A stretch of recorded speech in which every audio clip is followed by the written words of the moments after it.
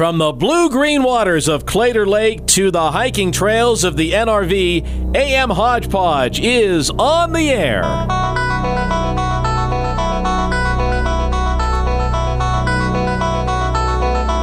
Here are your hosts, Keith Weltons and Mark Tapp.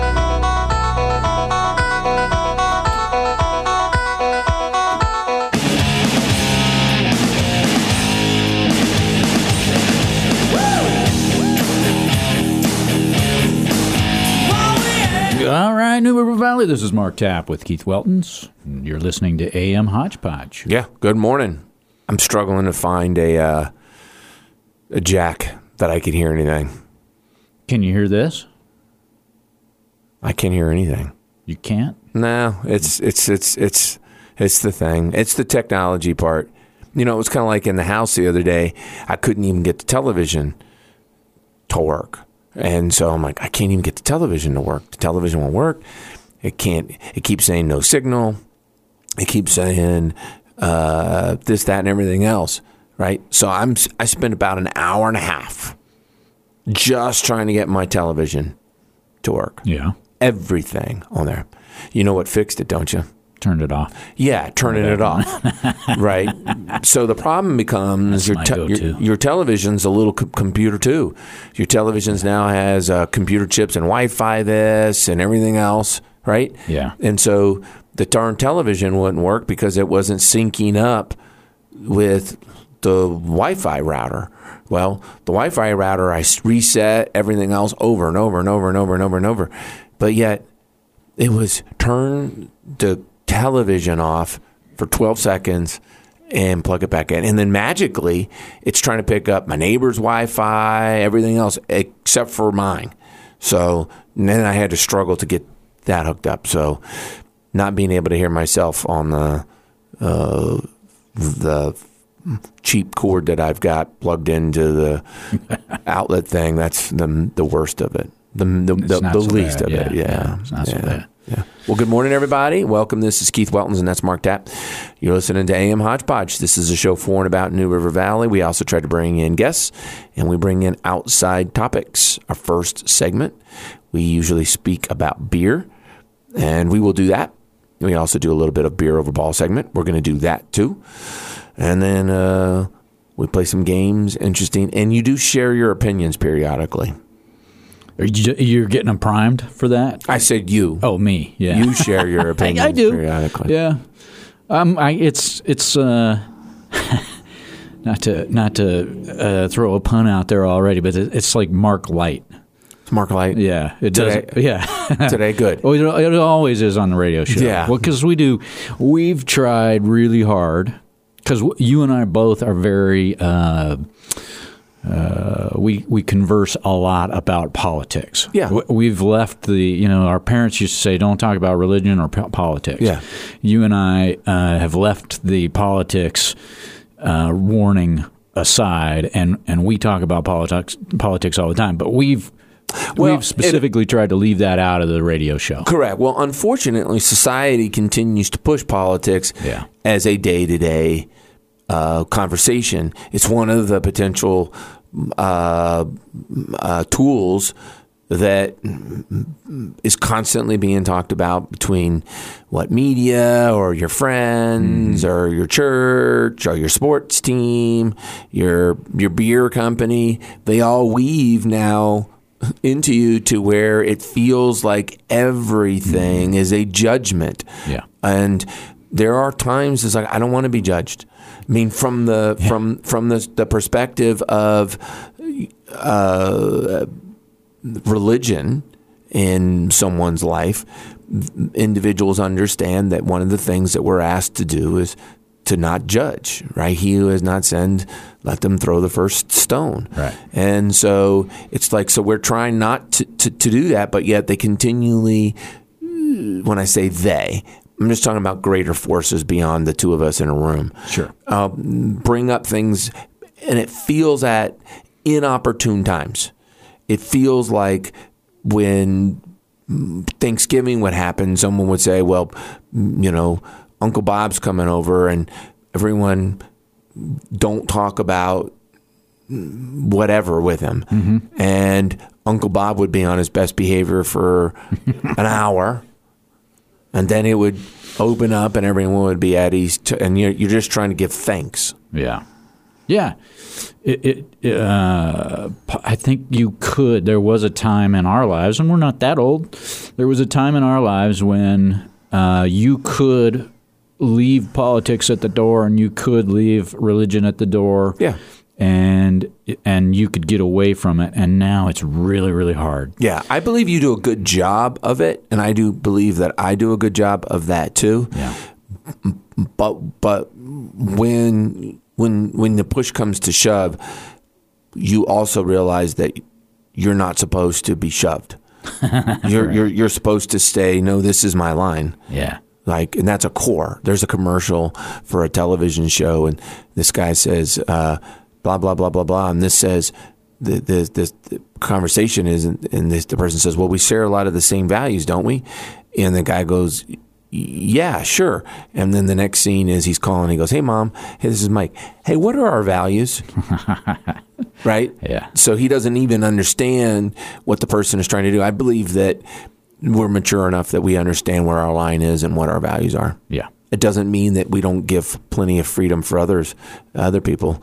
We jokingly say they have every right to be wrong. That's fine. That's right. Yeah, we're not going to stop. And you and I both know, because we've had enough conversations with people outside of our sphere, that generally speaking, if you can sit down with an individual and have a civil conversation for more than 2 minutes, there's usually more commonality between almost anybody than there is difference, and with the exception of a handful of issues, sure, where there's almost always some kind of a difference. But generally speaking, most of us all want goodness for everyone. Yeah. So, anyways, before we get too off the rails, I want to bring this article up that I found. Deal. And I think you're going to like some of this. So it's a new article. It's by Bob Lettenberger. He is an editor for a magazine called Trains Associate. Trains. Okay. So he's the associate editor, and this is an article that he wrote in April. Just a few days ago. It's called 5 Mind-Blowing Beer and Train Facts. Okay.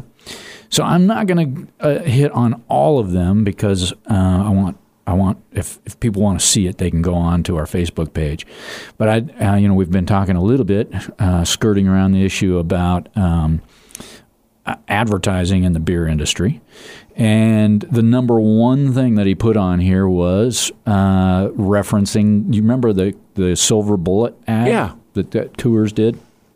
So the ad had sort of it was a train, in the shape of the can, and it would bust through ice and snow, and of course that was all animated. But they actually did have a real train that was mocked up. So is this a scale, like a scaled version, like a 1/20th scale or 1/6 scale, or is this an actual train track? So Molson Coors in Canada worked with a company called VIA Rail, and they actually fielded a real Coors Light Silver Bullet train. So what they did was they wrapped an engine and a couple of cars in that shape to look too. like look like what the ad looked like, and so they actually did have an actual Silver Bullet trail. And I'm going to take you on a little journey. This is like a journey in Mark's head. Okay, I'm going to take you. So I found this article. I read that. I thought it was kind of cool. And then the number 2 train fact with beer talked about Grand Central Depot in New York, and it talked about, you remember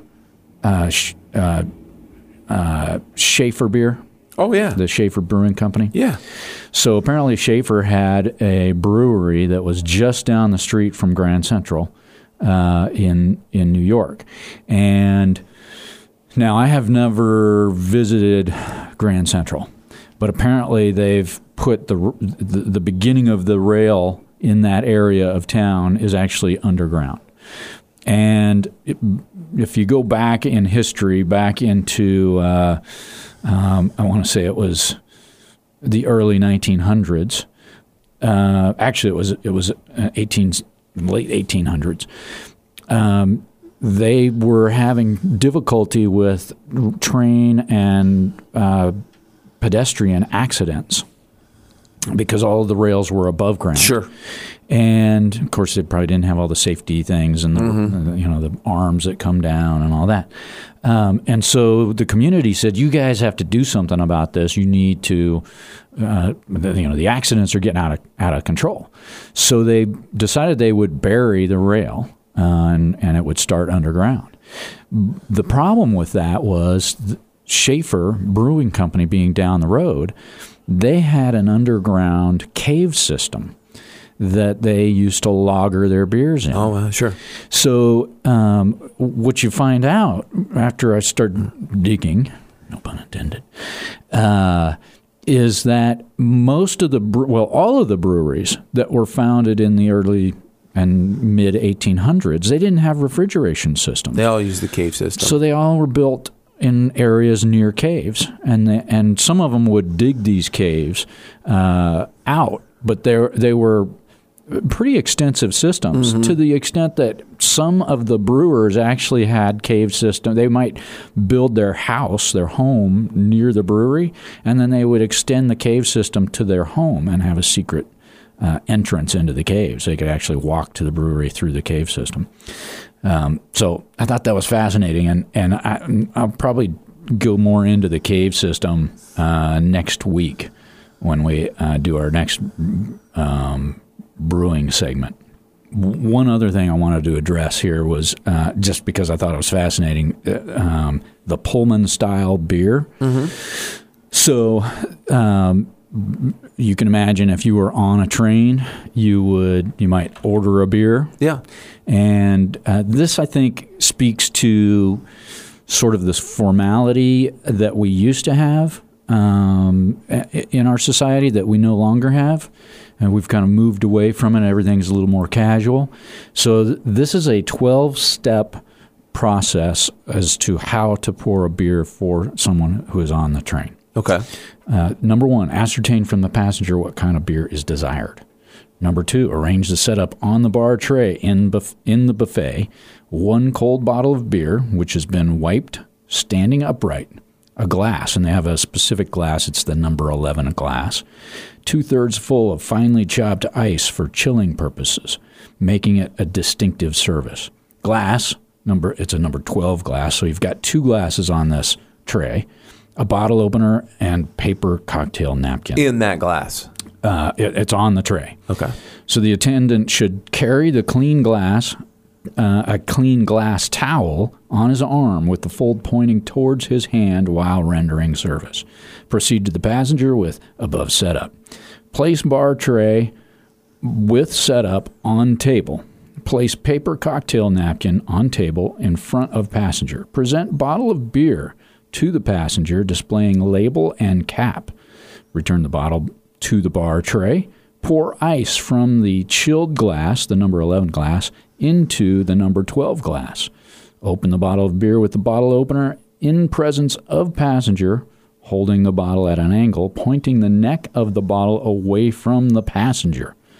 Wipe the top of the bottle with the clean glass towel. Pour beer into glass, the number 11 glass, which has been chilled, right, by the ice, but no longer has the ice in it. By placing the top of the bottle into the glass and slide the beer down the side until the beer reaches about 2 inches from the top. Then put a collar on the beer by dropping a little in the glass, which now should be upright. Place the glass containing the beer on the paper cocktail napkin. Place the bottle containing the remaining beer on the table before the passenger with the label facing him. Remove the bar tray with the equipment not needed by the passenger and return to the buffet. You think you could remember all that? Yeah, it's basically glass, ice, wipe, pour. I understand the pour method too, as far as getting the neck in there. So I get that. I could do that. Yeah, I know you could do that. But I thought it was funny that it was so specific, laid out like that. So now the last thing I wanted to talk about on this train journey is a train, and then this might give us a segue into the next segment. It's a train car, a rail car that was commissioned by Adolphus Bush. Okay. And so think back in the 1800s and 1900s, travel was obviously significantly different than it is today. And so, today, if you're wealthy, you might have a private jet. Mm-hmm. Back then, you had a private rail car. So Adolphus actually had 2 rail cars commissioned, and I found out that one of them still exists and is actually for sale for $40,000. So I was reading this. This rail car was actually built in 1954, and it was commissioned by the Bush family. And it's interesting the journey that this car actually has taken in its lifetime. So it was equipped with an observation lounge, a stateroom with private facilities, and 2 bedrooms with shared facilities, secretary's room, dining room, crew quarters, and a kitchen. It sleeps 8. So the Bushes sold the car in the early 60s, and the subsequent owners included a couple of different rail companies, but it also included, it was used by President Gerald Ford for whistle stops. When he was campaigning. Yeah. And then this is where it gets even more interesting. It was later stored by Amtrak once Graham Claytor commissioned the fleet. So you ever thought about how Claytor Lake got its name? Is that it? Yeah. So it's the same guy that the lake was named after. Huh. And I didn't know anything about Graham Claytor until I read about this. Apparently, Graham Claytor, he worked for Jimmy Carter. He worked under the Reagan administration as well. He, at one point in time, was he was actually the commanding. Let me see if I can find it here. He was the commanding officer of the destroyer escort USS Cecil Doyle, which was on patrol in the Pacific Ocean in 1945 when the USS Indianapolis was hit, which I believe is the ship that had all the shark attacks, if you remember that, when all the sailors were in the water. So he was the commander of the ship that rescued 300 of those men. And he was named later in life Virginian of the Year. I did not know that. Yeah. So he didn't design the lake or the dam. He was just named after. He worked, I think he was the CEO of Appalachian Power. At the time. At the time. And so he built the dam. Yeah. He commissioned it to be built, and it was named after him. Huh. But his family, he's got a couple of sons that were involved in AEP and in the Burlington Railroad. So he's a rich family history in the New River Valley. There's a lot of connective tissue there. Yeah. So that was the journey that I took in your head. It was a long journey. Yeah. But it's very interesting, and I had no idea. What I will tell you is, why don't we go ahead and take a break, and when we come back, we'll go ahead and do Ball Over Beer. All right. And we'll go ahead and talk about what is currently going on in the world of beer advertising. Stick with us. You're listening to AM Hodgepodge.